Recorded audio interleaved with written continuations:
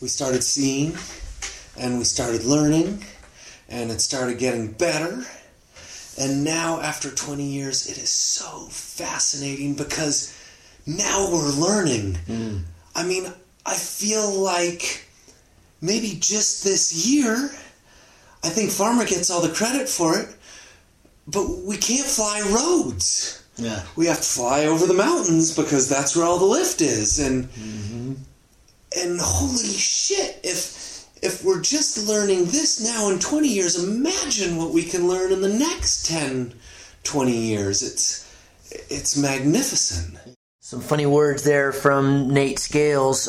He was in the last episode of the Cloud-Based Mayhem podcast. If you want to laugh hysterically, I encourage you to get the rest of that one. Go back and check that out. It's a fantastic podcast. He's just got so much wisdom and great stories, and talk about the 2007 X-Alps and a whole bunch of other stuff. I think you'll really like that.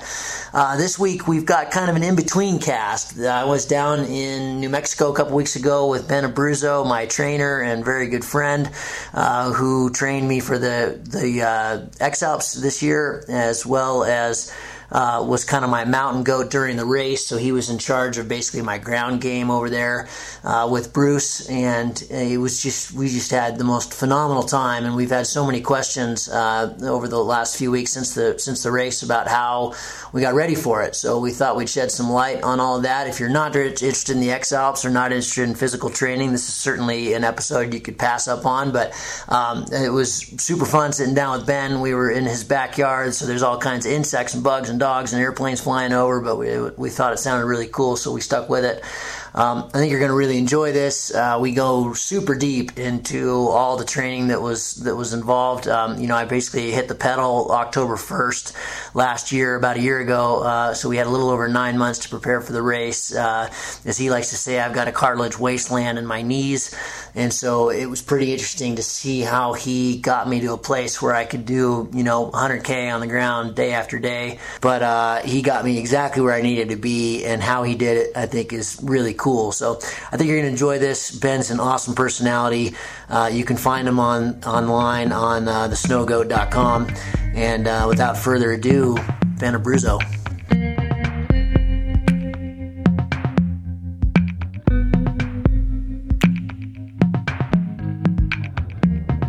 Take me down to the corner of a million miles where time is a waste of time. They call the X-Alps the hardest race on Earth. There's a lot of hard races on Earth, and Ben's done a ton of them himself, which he'll talk about. But to give you some perspective, the end numbers after the X-Alps were pretty preposterous. I think I flew 1,560 kilometers, walked 498, and did 52,000 meters of vertical in 10 days. So think Everest 5 times. Why I say that's preposterous is because I have no cartilage in my knees. As Ben calls it, my knees are a cartilage wasteland from years of ski racing when I was young. I'm like a middle-aged white guy, 43 years old, and when I got really excited about doing this race, I realized that was going to be my major weakness. And I've never run a marathon. I've never done any kind of endurance racing at all. So, but I really like the thought of participating in this just wild and crazy event. So anyway, luckily I knew Ben was an animal and trained people, Olympians and all kinds of badasses to do really hard things, and he'd done a number of hard things. So I'm going to interview my trainer and very good friend, Ben Abruzzo. You're hearing a lot of noise in the background. We're in Ben's backyard. We're having a little bit of bourbon, enjoying the evening, and there's crickets and insects and dogs and all kinds of stuff. So forgive us for the background noise, but we thought it sounded pretty cool. Hey, dude. Hey, man. How you doing? Great. Thanks for having me in your home. I'm thrilled to have you here. It's been fun. Adventure of sorts.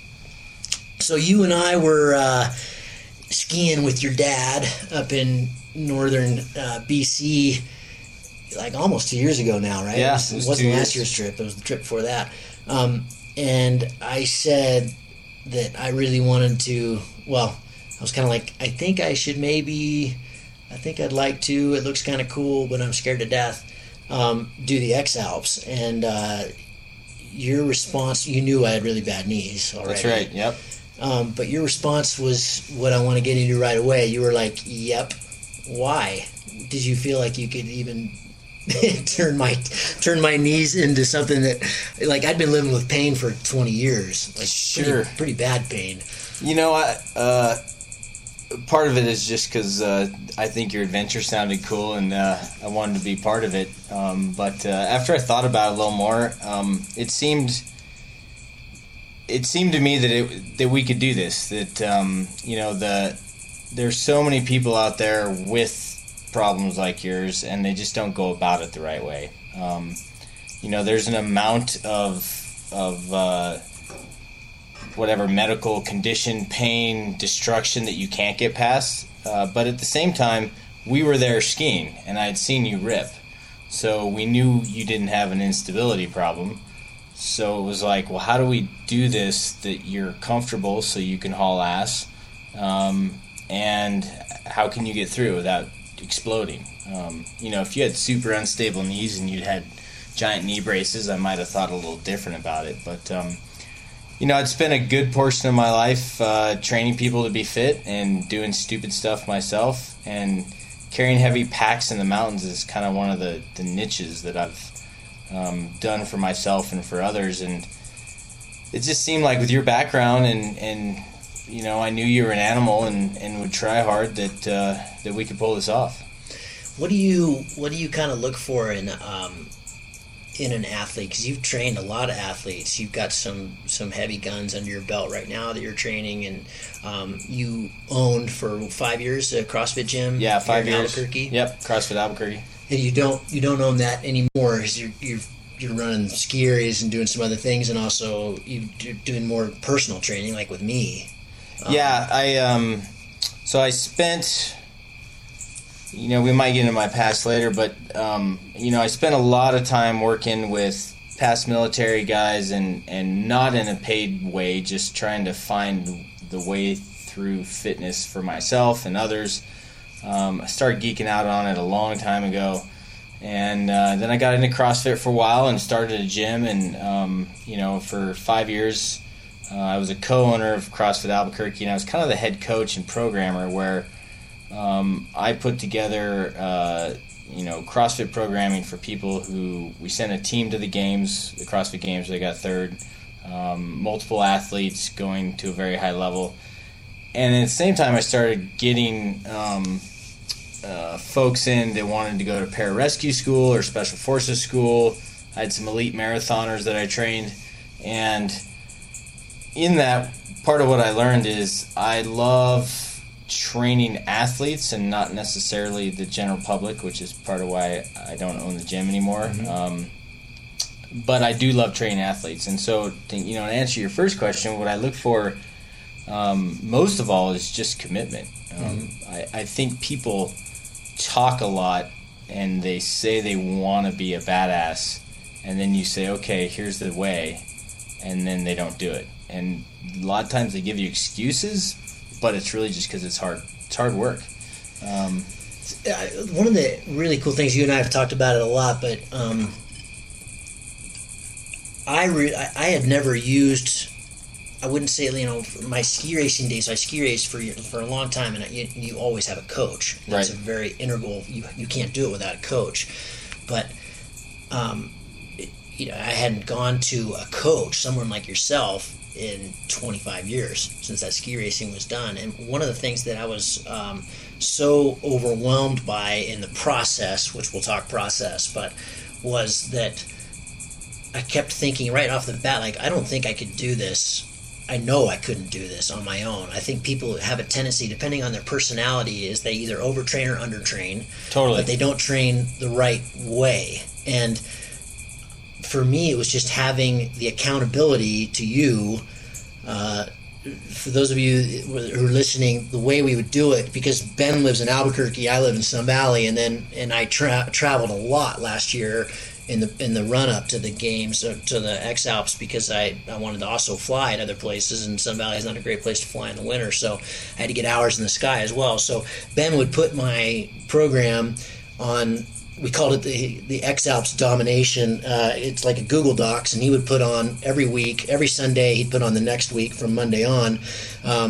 Typically Monday was a rest day, so that kind of worked pretty well, but it was, and I would just follow it, and then I would put in the results every day, and then also everything I ate, and then we tracked everything with the Suunto watch, the Ambit 3, and put everything up in moves count so he could track all the metrics, which was really interesting as time went Super on. interesting. That was incredibly valuable. But you wrote up in your blog about the training that we did that, you know, one of the really cool things about the training we had was that I never questioned anything you ever did. I always just did it. And I'm not patting myself on the back. Sure. The beautiful thing of that was that when you have a trainer, when you have somebody that knows a lot more about it than you do, I just would have felt like if I was doing it on my own, I would have always felt like I wasn't doing enough and it wasn't the right thing. Even if I would have done too much. I was surprised how much rest there was, and I was surprised how much time there was for recovery. And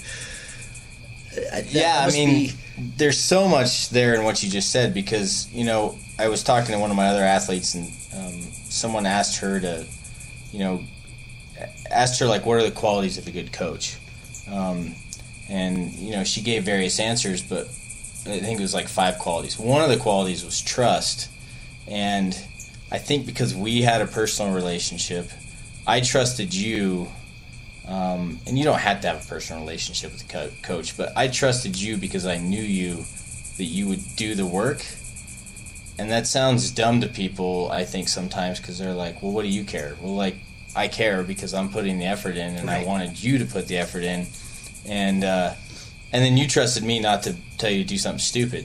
So I think that was kind of like the key cornerstone that I don't really think about a lot, but I think was super important. And then as far as like how to do, what to do, when to do, I mean, there's the, like you said, do the wrong things. That's just the knowledge part. That's you're here to help me fly right now because I don't know a microscopic teaspoon of what you know about being in the air. So you go find people to help you fly, or you're going to crash and bad things are going to happen. And fitness should be like that. I think sometimes it's not. You can pick up Men's Health or any other awesome piece of crap on the internet and make yourself smarter theoretically. But there are a lot of people out there that are geeking out and learning stuff and testing stuff. I mean, that's a big thing. Is I've been trying stuff out on myself and a lot of other people for a long time, so you learn things. But then the biggest part is exactly what you said, which is you just never get it right for yourself. Even when I am doing a big event, I tend to actually get other coaches do my programming because I know I'll make it too hard. Mm-hmm. And I think a lot of, not type A, fairly loose people might make it too easy, but you would have just killed yourself. I mean, that was guaranteed that you were just going to murder yourself. And recovery is actually when you get fitter. I mean, you do the work, it destroys you, but the rest time is when the muscles grow and your body relaxes and it adapts. And it's just too hard to do for yourself. I've tried it and I always screw it up, and pretty much everyone I know screws it up because you just make it too hard. So tell me about when we started October 1st, really. That's right. Officially. Yep. So we had a little over 9 months, like 9 months and 5 days to get me where I needed to be. At the time, walking 5K without a pack was actually, we started off at about that, 5 to 10K, like some pretty easy days. Yep. And my knees hurt, and I was really scared. Remember, I was like, dude, I don't know about this. And that was kind of our thing. We were like, let's give this a month and see how the knees feel. By the end of that month, I didn't have any pain. I never did. Right. The rest of the time, all the way through the race, never had any pain. So, but did you, before we started October 1st, before my first week that went on the Domination, Google Docs, was there a lot of thought that went in, or is this just automatic for you? Like, did you kind of know? Because from my perspective, a month and a half, 2 months in, I was like, where in the fuck do you come up with this stuff? I would read these things. Like, I was down in Australia, we're talking about that, but hypoxic swimming, and burpees at the end of the laps and like weird stuff, like I could, a lot of it obviously came from some of your CrossFit background, Sure. but we didn't do that much CrossFit. No, we didn't. It was like, but it seemed to me, I mean, one of the reasons that I never had to question you is because it seemed like right from the beginning I could tell you had your eye on the long ball. You had your eye on this long game, even though you were always talking about, okay, what this month is going to look like is hell, and the next month is going to be hell. More hell. And more hell, and but we need to create this base so you can handle a lot more hell. And right. So, but have you just done it enough that you knew, or was this a totally different exercise? Was this a completely different kind of? So you were absolutely a unique situation based on two things. One was the state of your knees that we've talked about, and two was the duration. I mean, and the type of exercise, because a 100-mile foot race is really long, but it's not 1,600 kilometers. I mean, it although it's done differently, it's at a high heart rate instantly, and what we were doing was a little different. So you were definitely a unique situation. In the vertical gain, I train a lot of guys to go uphill fast, but not for 10 days in a row. So that being said, I think the methods that I was going to use on a kind of micro level those are the ones I just keep in my head from having done this for so long. And then what I did for you and I do for all athletes is I write out a long-range training calendar, which is basically you go backwards. You start at the race, and you go back to your start point, and you say, here's how many days. We know we have a taper. We know that we want to hit these goals at these times, and just kind of work backwards, and that kind of gets you started. And then, of course, you adjust as you go. I wrote that the first little bit, a lot of it was kind of like, it was like a buy-in. It was like, we're going to put you through 2 or 3 months of work that is not super specific.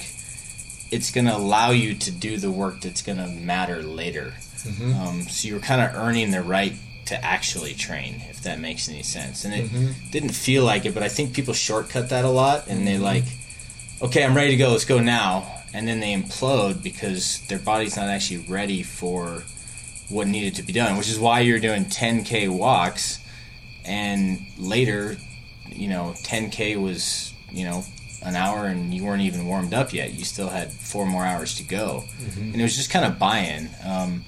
But that was built all off the long-range training calendar, and, again, just you. We wanted to suss out, okay, what are you good at? What are you not good at? What's working, what's not, because some of it I definitely changed as we went through from what I'd maybe originally planned, as we kind of saw how your fitness got better, or worse, or not worse, but how it didn't adapt the way I wanted it to.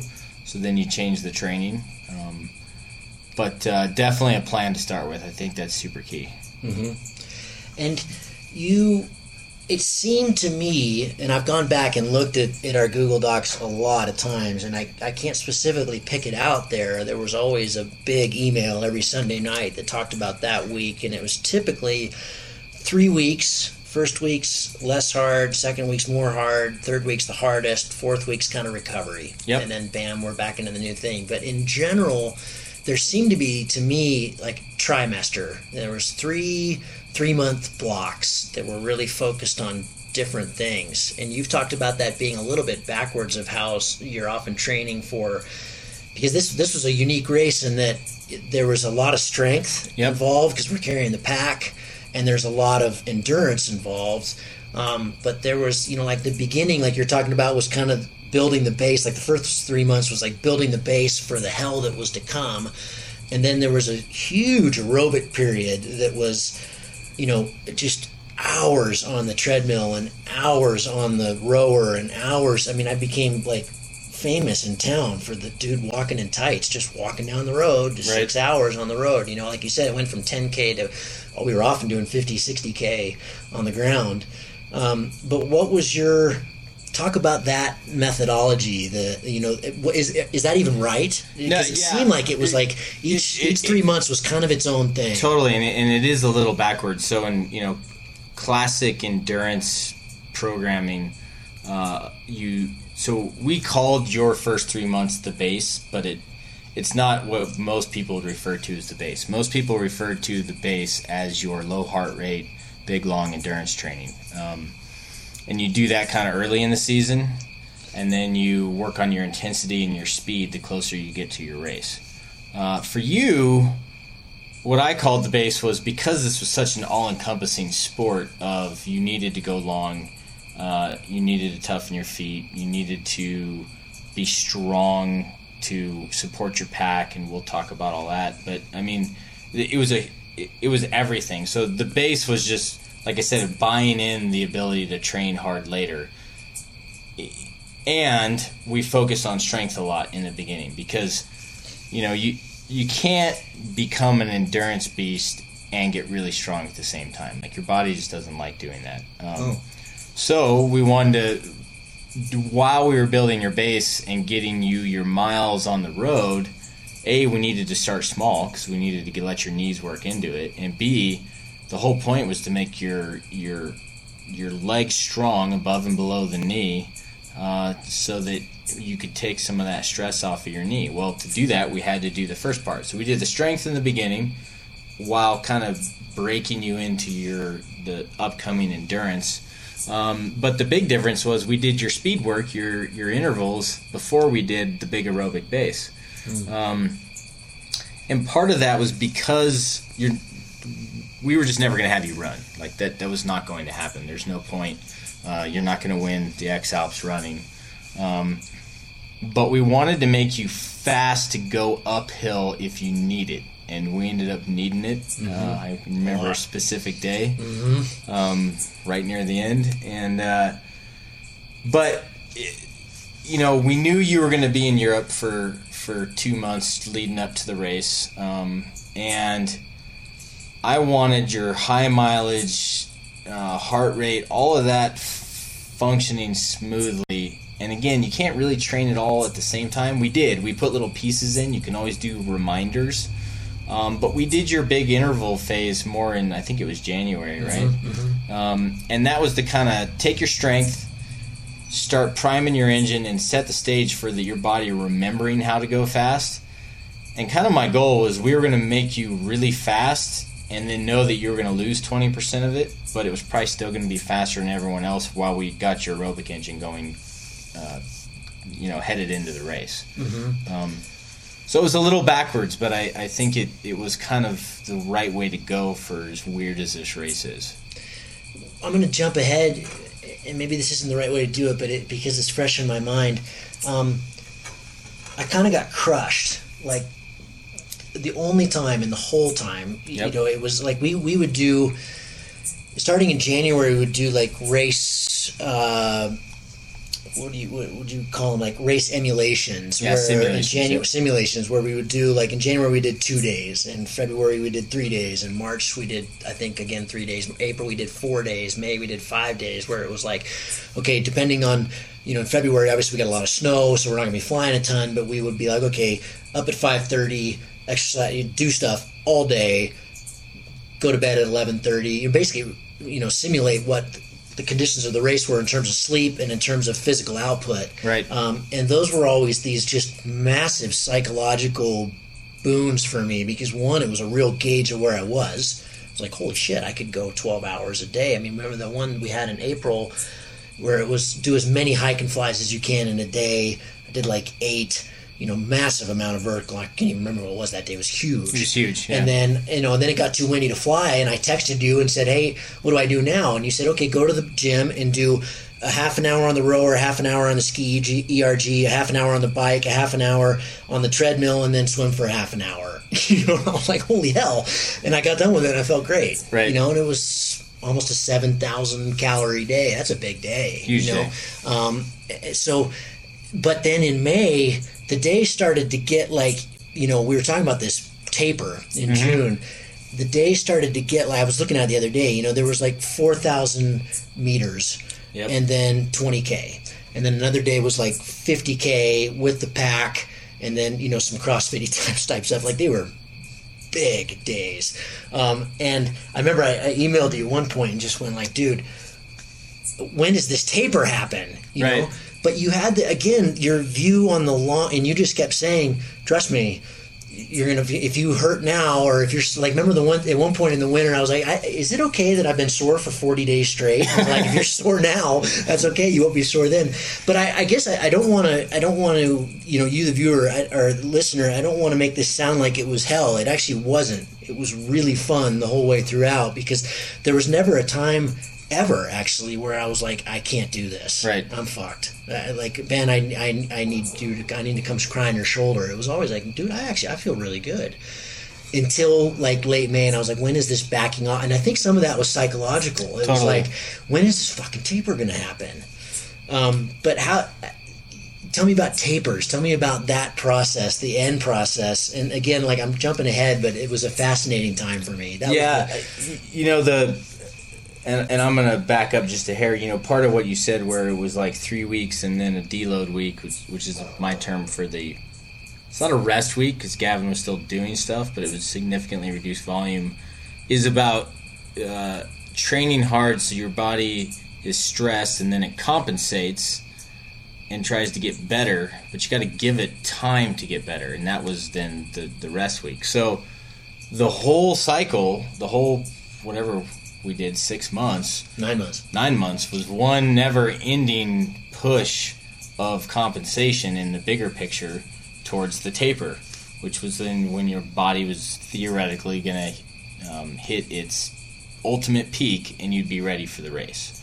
And peaking's hard. There's all kinds of people way smarter than me that, you know, try and peak downhill ski racers and Olympic weightlifters, and this one's a little easier because there's so many more variables. We can be off by 2%. It doesn't matter. But part of it, so then we were trying to make it, you don't want to taper too early. Yeah. And you don't want to taper too long. And tapers suck because when you're actually tapering, almost universally, every athlete's like, they'll come to you and say, I'm getting less fit, I'm not sleeping good.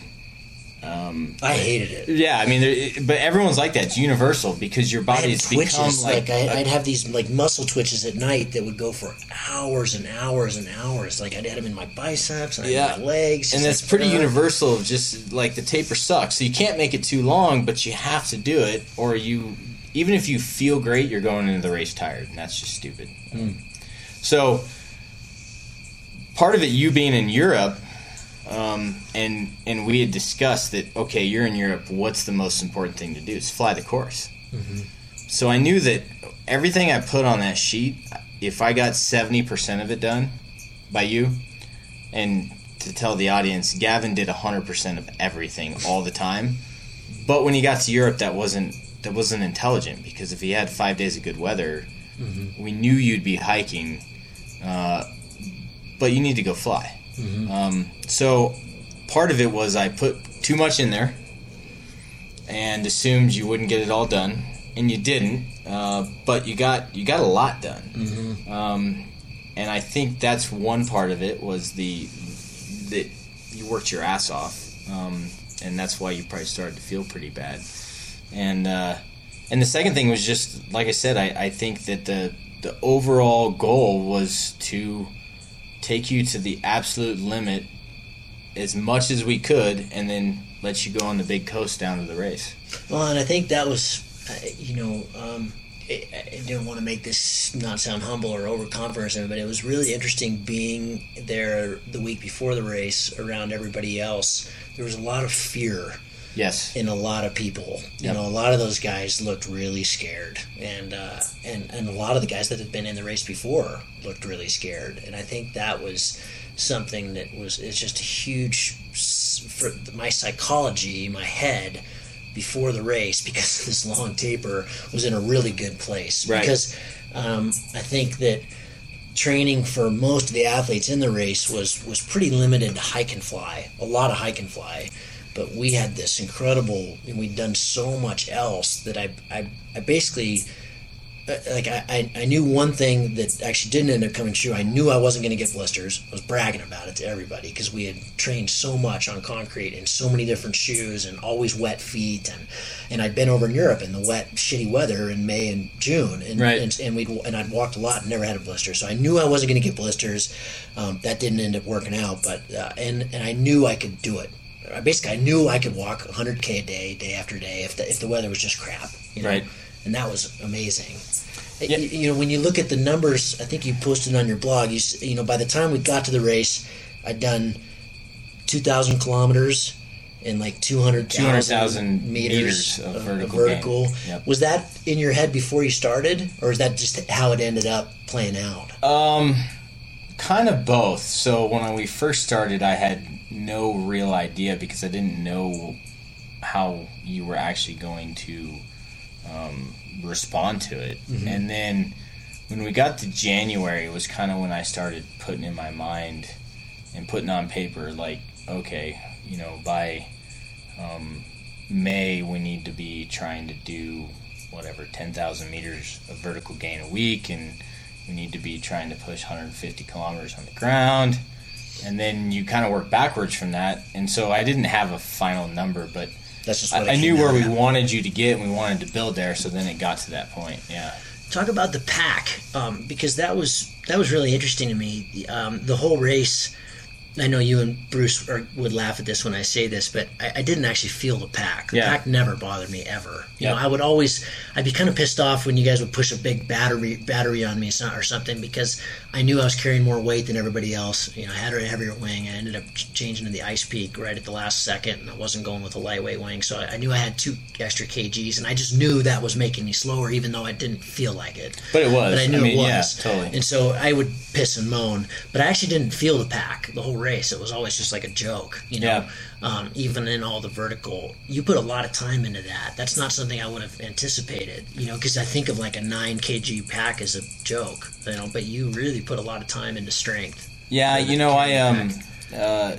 kind of my start in the fitness world was I was a young infantry guy in the Army, and what you do is you carry packs a lot. And I was a 150-pound, 22-year-old kid who'd never lifted weights, and I could run really far, and I was fit by that definition. And I remember my company commander was a 240-pound ex-West Point football player, and he couldn't finish a 5-mile run, but we went on a foot march, and he would destroy me and everybody else.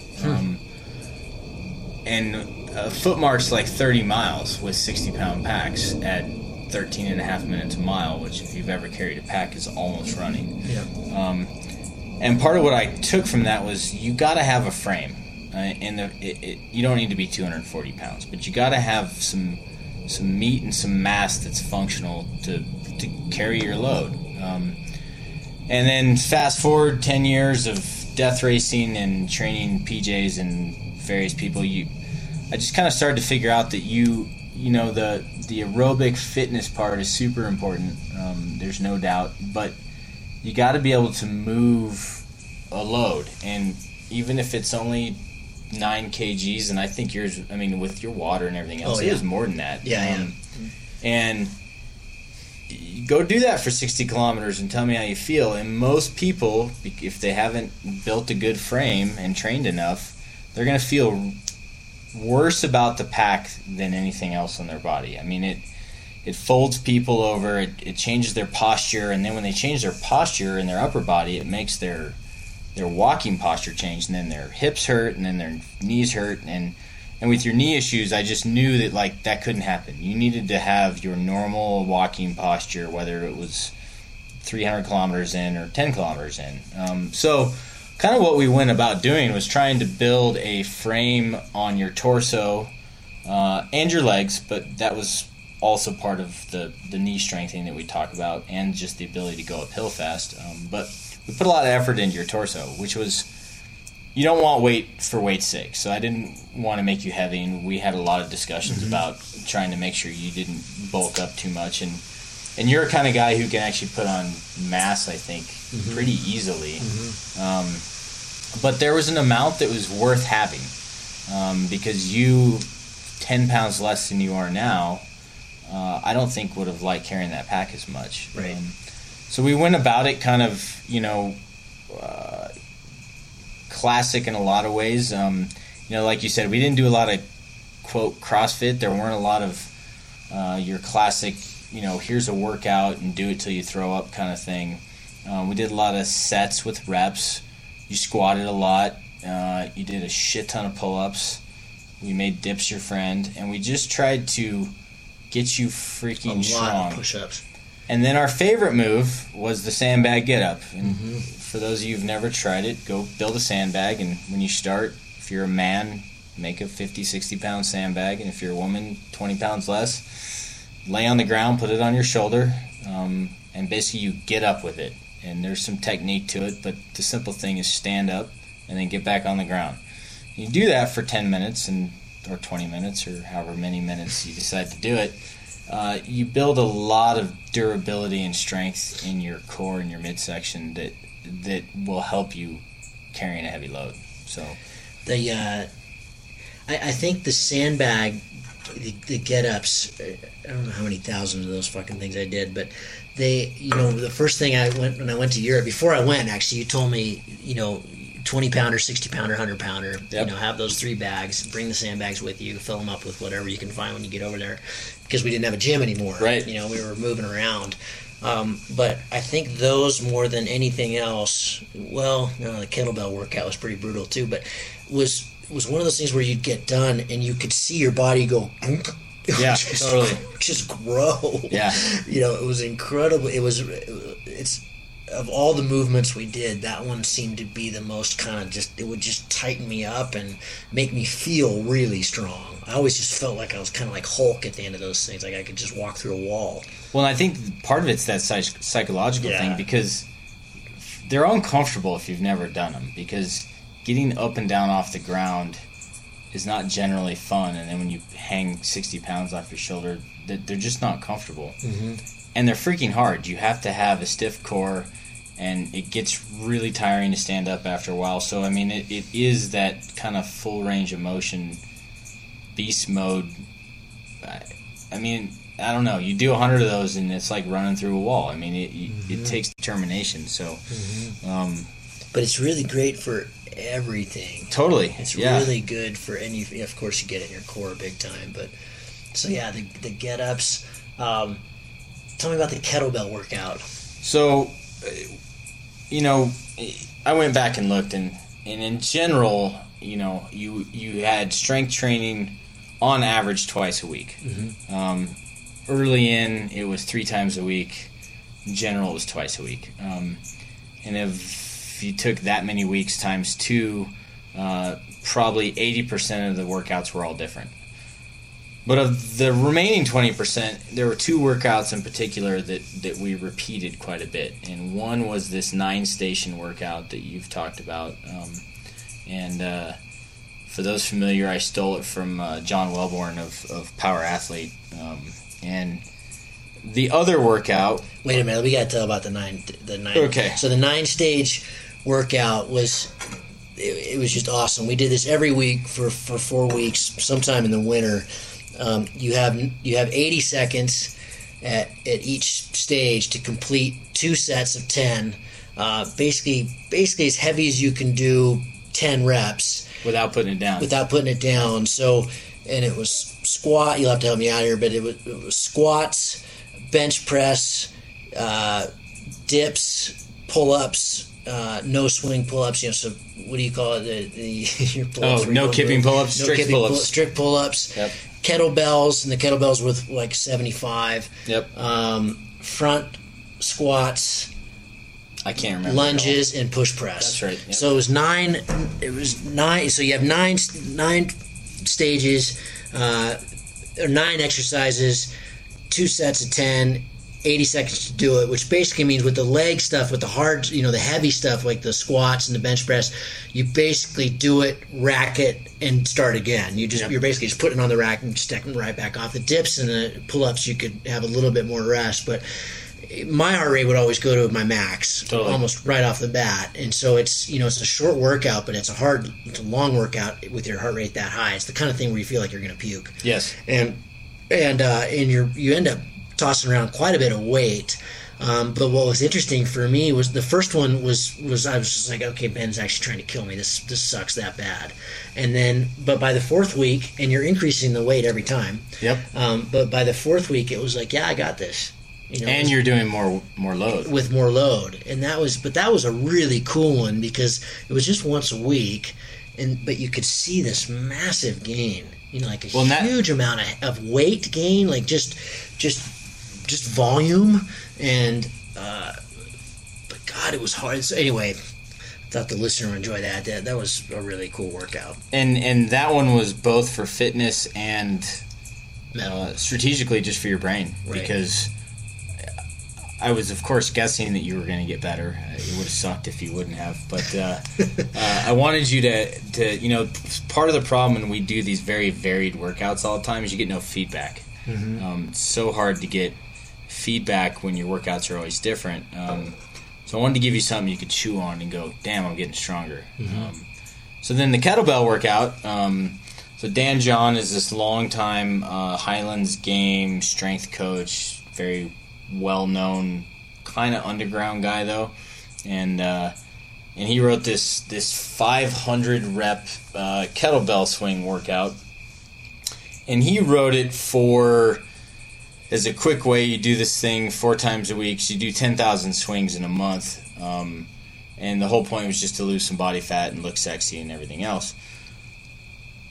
I kind of took that and adapted it for a couple reasons. One, if you've ever swung a kettlebell, you swing it once, it's not that hard. You swing it 20 times, it gets hard. When you start getting into hundreds of reps, a couple things happen. You got to do it right, or bad things are going to happen. It significantly tests your grip strength, which obviously has no direct bearing on the X-Alps, but there's a lot of correlation to people with strong grip are just actually stronger everywhere. Mm-hmm. It freaking spikes your heart rate. And then the biggest thing was it was going to smoke your posterior chain, which is your ass and your hamstrings and your low back. And those things are super important for the race. Mm-hmm. And the biggest reason I did it was just fucking evil, and it was a mind fuck to get it done. Yeah. And a lot of what we did in the weight room was not that. I wanted you just to do work and get out because your test was on the road. But sometimes it was cool to have a little spike of, hey, this sucks ass, see what you can do, and all those other benefits. So Gavin we did the 300, right? 300 and then 400. Yep. And so you do a set of 10, you set it down, you kind of take a few breaths, you do a set of 15. No, you do pull-ups. Yep, I'm getting there. No breaths. I'm getting there. Oh, okay. Yeah, you're right. No breaths. Basic workout is there is 3 sets of 100 or 4 if you're doing 400, and they're broken up into 10, 15, 25, and 50. And in between those, you do another movement. It could be pull-ups, it could be goblet squats, it could be front squats. That's where you're kind of taking care of the rest of your body. And the goal is you swing your 10, you're right, you go into your pull-ups, then you swing your 15, then you do pull-ups. And the pull-ups or front squats are kind of lower rep. You're not doing 50s of them. And by the time you hit the set of 50, you just look at that bell, because I've done this workout a lot, and you go, I can't do that. No. And then it's amazing. You start swinging it, and you get through it. And then you get to set it down and take a little rest before you hit the next 100. But it's if you've never done it, it's a pretty unique experience. That was another interesting one where there was this radical gain. Yeah. The first time with the 300, you wanted me to do it with the 53. I started with the 53. I think I made it 2 of the sets, and then had to jump down to the 44, whatever the next one down is with the kettlebells. I always forget. The next week, when I did it again, I did all of them with the 53, and then the next week we bumped it to 400, and I did all of them with the 53 or the 56, whatever it was. And I still would always look at it and go, I can't do that. But the first time I actually couldn't. I actually had to drop the weight because I couldn't hold on to it. Yep. It wasn't really so much. I think by that point, that was already February. We March, were way into it. We were way into it, and I was strong, but the grip strength, couldn't hold on to it. Yeah. I think it's grip strength, and then also just learning to basically, like, you're like, fuck you. Yeah. You know what I mean? Yeah, totally. There's a lot of that going on. Yeah, exactly. There's a lot of grunting on those days. I went to Australia in December, and so this was pretty early on. But Yeah. It's funny, when I go back and look at the training, I already had made some huge gains. Huge gains, It was yeah. pretty interesting. But I went down to fly with Bruce. Bruce was my supporter for listeners. He was kind of our strategist and flying logistics supporter, and Ben was my mountain goat. And we kind of broke it up, and you were my ground game. Yep. Bruce was the air game. I went down to fly with Bruce for 3 weeks. That was really interesting because we didn't have mountains to train in, except when we were up in Bright. But for the most part, we were in the flatlands, so we didn't have mountains to train in. It was wicked hot. I had a pool. So you kind of, when I first got down there, you were kind of like, okay, well, what do you got? And then, okay, and here you go, do this stuff. Leg thrasher, pec trasher, all these different Leg blaster. Leg blaster, That's yeah. right, yeah. My God. But you came up with all this different kind of stuff. But from a coaching perspective, you didn't seem to battle very much with. I traveled a lot last year. That was always kind of like, it always seemed like it was no big deal. Like in the I remember doing like burpees and all these funny movements in hotel rooms and walking I think I around the used like ice your in Montana. suitcase at one point. Yeah, I was using my suitcase a lot and stuff. Yeah. Finding rocks and sand and filling backpacks and that kind of thing. But like in Australia, I did all this swimming. Like, I didn't know how to do. I just kept, Bruce and I kept laughing because the whole time I was down there, like, what the hell? Look at this one. A lot of walking backwards, for example. Like, how did you come up? Is that just your experience? Yeah, I mean, it's really just the experience. The walking backwards. God, I went to a Rolfer like 10 years ago, and for those of you who've never been Rolfed, try it. It's amazing. Awesome. And his I went there because I was a bit fucked up, and he's like, "Are you a runner?" And I said, "Yeah." And I just run a 50-mile race, and he said, "You need to start walking backwards." And he was talking about imbalances. You're always moving forward, and I guess if you walk to your office and sit down, that's all you do. It's no big deal. But go run, 100 miles a week, and it's a lot of forward movement. And he said, try walking backwards, and I really felt it made a huge difference in just kind of resetting me, I guess. And, so that's where I got that from. And the other stuff, same thing. Experience. I've trained a bunch of PJ guys trying to go to PJ Indoc, which. What is that? So a pararescueman is the special forces of the Air Force, and there's a huge swim component because part of their thing is to jump out of the helicopter in the water. And I've also trained a bunch of SEALs who most listeners know who they are, who are going to BUDS, or wannabe SEALs, I guess I should say.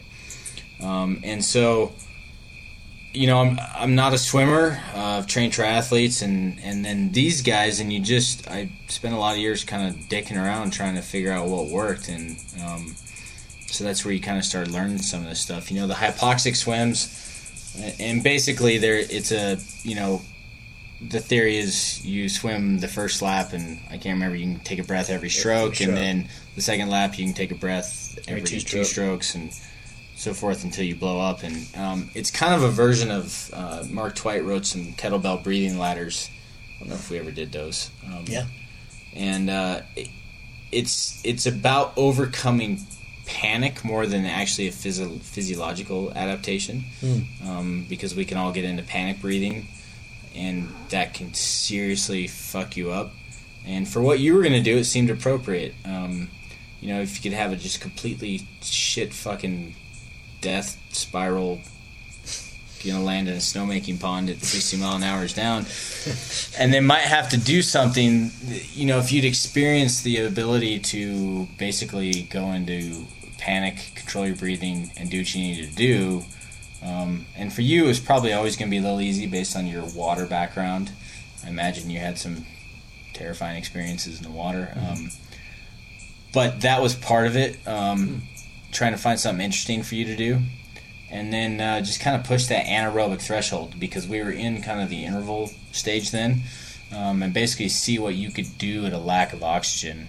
And that would bring benefits going hauling ass uphill at altitude, where you're losing oxygen because you're going really fast up, and there isn't any oxygen to have anyways because you're 4,000 meters.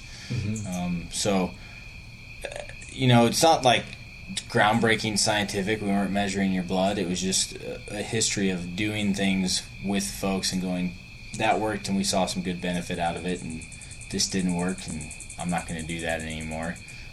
So that's kind of where I came up with that. And then the travel part, people make excuses a lot, and athletes make excuses, and coaches make excuses. Coaches are worse. If you're not in their gym and their environment looking at their weights, it becomes hard for them to contemplate what to do. And training mountain athletes and training military athletes, you can't have those limitations. So I kind of just a long time ago learned to just be like, we're going to make shit up. Like, there shouldn't be an excuse. You're in a hotel room, fine, use some luggage. Do 1,000 push-ups. Maybe it's not the perfect sport-specific thing to do that day, but it's good. You're moving. You're moving, exactly. Yeah. Tell me about the. I have to emphasize that for me, the variability of the whole thing all the way through was really incredible, because it didn't. I typically wouldn't look at the next day until the night before, which is wise. And cool. But it was never. It was always just like, oh my God, it's. There was very little repetition, almost none. In the aerobic stage, there was a lot of just boring stuff that we just had to do. There was a lot of walking. There was a lot of. I went up the hill behind my house 1,000 times. So I got to know the route pretty well. But we always did that kind of differently. We'd either do it in intervals or really fast or pretty mellow. Anyway, there was the variability. I think is another thing you get from coaching. Where it's just you have a real knack for keeping it fun. So thanks for that. But that was, I think, part of what made it really engrossing, and it kind of helped me be all in all the time, was that it was fun. It's actually really fun. And if it sucks, who wants to do it? Right. For one, it sucks. Like you said, if it's snowing and you're walking 60K, you could say that sucks. But if it's just boring all the time, I don't know. You got to be a really hard person to do that. So you want to make it interesting. I also think this sport lends itself to that, because there was just we just didn't know what the hell was going to happen. So I knew all the bases I wanted to cover, but it let me be pretty freeform on how to get there in the kind of micro sense, the daily workout sense. Let's make this one interesting because we can, because every day in the X-Alps was not going to be what we thought it was, and sure enough, it's exactly how it was. They were all different. Yeah. Really all we had to go with was John Chambers' book. Right. We'd seen the videos and everything else, but in there somewhere he commented that his average was 60K a day. Yep. And he did Everest 4 times. I did it 5 or whatever, but he did, I think, 120,000 feet of vertical. And so that was kind of what we were, more or less. Yeah. That was our kind of end result. Exactly. We want to be able to do 60K a day after day, and we want to be able to climb Everest 4 times. Yeah, and that brings up a good point too. I don't want anyone listening to this to think that at the end of the day we were focused on your sport, and it doesn't matter how many kettlebell swings you can do. Doesn't matter what your back squat is. Doesn't even matter what your 60K walking time is. It's, are you going to do well in the X-Alps or not? Your performance in Europe was all that mattered. And I think we did a nice job of using everything as a tool and never getting fixated on a particular day. And you as an athlete did a nice job of that too. You were like, I feel stronger, I feel better, I had a good day, I had a shitty day. You had shitty days too, we all do. But the whole point was just to be better at the X Alps. And a lot of people, when they get into high volume training, get fixated on the training and forget there's actually a sport at the end of it. Yeah, I think that was another way to say what you're just saying is, there was always more emphasis on don't miss a flying day ever. Yeah, totally. Even if Tuesday was supposed to be one of these massive days, and we had good weather, we'd always switch those days. Yep. Always. It was always put the flying first, and that was, what we learned even more. So we knew this going into it. What we really learned in this race is the best pilot wins. Yet again, Kriegel won. It's not because he's the fastest on the ground. It's because he's the best pilot. Yeah, and you were very. You knew up front. I remember you telling me, you're like, if I do well in this race, it's because I'm going to fly well. But you were like, but it could rain. I still got to hike a lot, and I need to be fit. And that was always kind of our thought was and I think it actually, you became someone in the X Alps going to hate me for saying this, but I think you were the fittest dude out there, period. But we just needed to make you fit enough, which we did, so that your fitness wasn't a distraction for your flying. And then you flew really well, and first American to the raft. And I think we did a good job of remembering that. And just kind of throughout the thing, it was just, like I said, everything was about let's make you good at the X Alps. So, we would do X meters when we wanted you to go X fast, and you remember you and I talked a lot. We had pace goals for Gavin walking on the ground and going uphill. But at the end of the day, if he could hike a mountain and feel good and then fly his wing off of it, which he did a lot of, and then do it again and feel good and do it again, nobody actually cared what the time was. You just cared that you just did 12,000 meters of vertical gain and 20K on the ground and flew and felt good. That was the goal, because that's what the race is. And I think you've made a comment many times about other athletes that you've trained. There's no need to make them better. What's your quote for? You only need them good enough. Yeah, totally. It's all about economy. You just need to be good enough to be good enough at your sport, and good enough is winning in theory, but if all you needed to do was be, as an example, if a 225-pound back squat equaled good enough, and we didn't use numbers, like I didn't care what his numbers were, then that's good enough. Right. Why would we spend time and effort chasing fictitious numbers like, Gavin, I want you to have a 300-pound back squat? Well, who cares? Right. I just want you to be good enough. And good enough for you was, do your knees feel good? Are you hitting some reasonable paces on the ground? Can you go uphill fast? And then the next day, do you feel brand new? Those were kind of our standard metrics. So I'll just jump into the for the listener to give you we posted all this stuff during the race, and we were trying to do blogs and stuff. Red Bull's phone completely sucked, so the blog system was kind of a failure, which was unfortunate. So some of them never made it up, but to kind of recap the race, things went really, really well for us right off the bat. Had a couple really bad days. Pulled one of my first night passes, I think night 3. Walked all night. My feet really went to hell. Actually, day 2, really early on. Yeah. I was with Aaron Durrett-Gotti. I think he and I were together most of the day, and got lost and hiked up this horrendous hill, and it just trashed both of our feet. We both got really dehydrated. We were in bad shape, but because we got lost, took the wrong trail, and then it was wicked hot in the race. Yep. We had this huge heat wave hit Europe a few days before the race started, and it kind of hung in there through about the third day of the race. So it was really hot on the ground and very humid. And both Aaron and I's and quite a few other athletes' feet went to absolute hell. Bad days, and then we had an amazing day, day 8, after a very hard day, day 7, and I just pulled the pin on the whole thing, and we rested, and then Ben and I went up to a really high launch above Bellinzona and had a massive day. Got back into 7th and had 7th pretty much wrapped up until the end of the race, and then I had a terrifying flight and really shouldn't even be here talking to Ben. It was amazing that I lived through that one, and anyway, that's all on the website. But because this is a fitness thing, we pulled the other night pass that I had to use, the second one, the last night to try to catch Ferdinand Van Chelven, who had overtaken me that day and moved into 7th, so I was in 8th. That wasn't going to happen. He was too far ahead anyway, but I tried.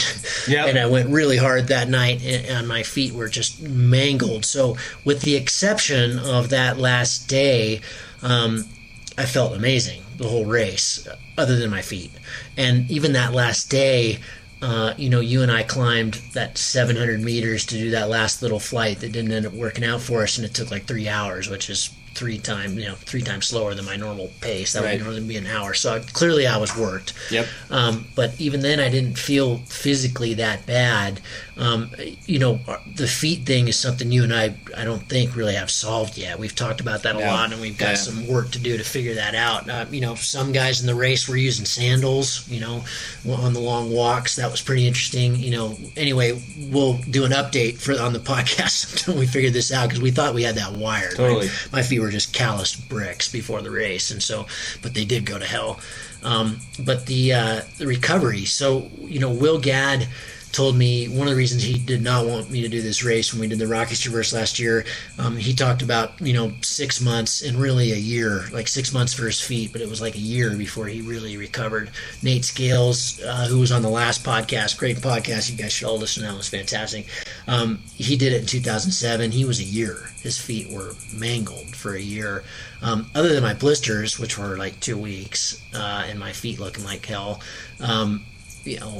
I didn't feel bad ever. Right. I really, you told me not to move for a month when I got home, don't exercise and get almost kind of like out of shape, which was actually really quite nice. That was kind of a nice thing to do, but I'm not trying to brag. What I'm trying to say is like that's remarkable in a number of ways, I think. But did we miss anything? Did we mess up? Was that your kind of? Could you have anticipated that? No, I'll be totally frank. I thought that you would be in worse shape than you were. I'm stoked you weren't. I think it's a testament to the work you put in. I think you're obviously a little bit of just a genetic freak, which is cool. I think our ramp ups and ramp downs probably helped a little bit. I mean, you had the ultimate shit fest, which was the race. Taking that break, I think your body probably went like, cool. I'm back. I remember this part. I can rest and recover. I just don't know. You turned into a beast, and I can't say it's not that you didn't go hard, because you went balls out every time. And for the listeners who didn't know, I was as he mentioned, I was one of his supporters. So I went up the side of a mountain with Gavin a lot, and he's friggin' fast. I mean, you were hauling ass, and you went hard every moment of every day. And that last day should have torched you for 2 weeks, and it didn't. And I think our training was just good. Would you change anything the next time? I don't know. We were talking about that the other night, and I think I haven't fully digested it yet. I think when we get closer, I'm going to kind of shove my nose into what we did harder. I don't know. I mean, to me, if we could sort out my feet, totally. I'd like to do the exact same program. You were telling me that you were going to change it and move things around. I mean, for me, it was like perfect. Yeah. For me, it was like the last, that last night. We started. I landed at like 9 p.m. right on the dot. I had that amazing flight, and basically started jogging for about 3 hours, and then I couldn't jog anymore because my feet were killing me, and then walked until whenever we got to pay the next day, 5 p.m. or 4 p.m. or whatever it was, so it was a awfully long night. And, I was hallucinating that night, and I kept thinking that Ferdinand was standing on the side of the road waiting for me, and, weird shit went down that night for sure. And then you and I got lost in brambles and That was awesome. That was awesome. That was rad. And, it was, I mean, I'm not going to sit here and say it was easy. That was, but it was, I think it was 110K. Well, it was what we said it was going to be. I remember talking to you that night, and you're like, what do you think, should I walk or should we wait? Because we had an option to where we could sit tight, and there was a launch nearby, but once we passed that launch, that was it. Yeah. So it was like, do we fold and try and fly tomorrow and come in sexy, or do we try to beat this guy? Right, and I had no opinion to Gavin other than if you go, it's going to hurt. And I think I remember telling him, like, it's just going to suck, but you can do it. And you chose to suck, and you did it. So, I mean, it was exactly what we thought it was going to be. I don't know. I mean, I guess when I said I would change stuff, I don't mean the overall thought, because I do think it worked. Mm-hmm. I'm just a tinkerer, so I can't give you the same workouts in the same order. That would feel like cheating. That'd be like a chef serving the same meal. They just don't do that. Yeah, you just don't do it. Right. But I don't know. I really can't. I would have no good reason to change much of anything, because you performed just better than I even thought you were going to do, and I should mention, because we somehow didn't talk about it, although it was so key, was he had nightly recovery and mobility work, and yoga and stretching, and a lot of tenets that I've learned from Kelly Starrett that he now uses, and that piece can't be overlooked at how important it was. Yeah, I can't believe we didn't talk about that. Yeah, right in the beginning, the first week when we started in October, Ben sent me a list of stuff that I had to get, roller bands, a lacrosse ball, and Kelly Starrett's Supple Leopard. I just talked to Kelly and did that. You guys will all see that here shortly. I think that'll be out. I had a really fun talk with him last week. But for those of you who don't know, he started San Francisco CrossFit, and he's done a lot of Olympic training, and Kelly's a badass. And he has a book called Supple Leopard that we used religiously. I took that thing around the world with me for a year for mobility and keeping my knees good and keeping my body good. And that was remarkable. And it wasn't hard work. That was always 10 or 15 minutes every night. And then we made it a rule. So the Red Bull, in the race, you have to stop at 10:30. You can't move unless you pull a night pass. And our thing always was we'd stop at 10:15, and no matter where I was, and you guys would set up camp somewhere along the road that made sense. But basically 10:15 was our stop point. We always gave it that extra 15 minutes because we thought sleep was as or more important than anything else, and so we didn't want to cut into the sleep aspect of it. So I'd rock up to the van, and you'd have my carpet all laid out and all my stuff, and hammer that, and then hit the sack. So I'll close it on kind of a fun story. The whole way through the race, like literally every day, from the time you and I were walking up the Geisberg, like half an hour after the gun started, right. July 5th, we were like, let's go ahead and do this again, because this is rad. Like, it was rad. We had so much fun, and you and Bruce were hysterical, and, as you know, I'm writing this book about this whole thing because it was so fun. I don't know if I've had that fun doing anything. I don't know if any of us have. I don't think I've ever had that much radical. Fun. It was such a fun thing. The one sobering moment that I'm still kind of dealing with is the night we got into Monaco, and I sat down with Aaron and Guschelbauer and Petio and all the guys that had gotten in before me. It was like swapping horror stories and right. stuff you probably used to talk about it more. Like everybody had these phenomenally scary stories to tell and moments during the race. And I guess, I knew that going into it. We all did. It's the X Alps. You're going to have some really scary moments. But at the time, I was kind of like, I think this is an unacceptable level of risk. And then an hour later, I was like, I can't wait to do it again. So anyway, I just wanted to put that out there. So I guess what he's saying is we'll see you in 2 years for the next edition. Yeah. It was so awesome. Well, thank you very much. I think that was cool. I hope you all enjoyed that. And if you have any questions, please put them in the blog. When I put this up on the Mayhem, there's a place for comments at the bottom. If you got a question for Ben or me about the training, then we're more than happy to answer them. Ben's website is thesnowgoat.com. There's all kinds of valuable information on there, and he's super, as you can tell, super into this. And if you're an athlete and you want to get better, go talk to him. I hope you enjoyed that. I certainly did. It was always cool. It's always cool sitting down with Ben. He's quite a personality. That guy is a complete badass. If you enjoyed this podcast or the others, we'd love for you to put something out on your social media channels. Hit us up on Facebook or Instagram or whatever you like to do. You can certainly find us on all of those. I finally got iTunes all figured out, so you can now subscribe to us on iTunes. You'll find all those links on my website. And again, Ben's website, if you're interested in training or health or any of those things like he talked about, you can find him on thesnowgoat.com. As always, in light of and following the footsteps of Dan Carlin's Hardcore History, one of my favorite podcasts, all we ask for is a buck a show that helps keep us on the air.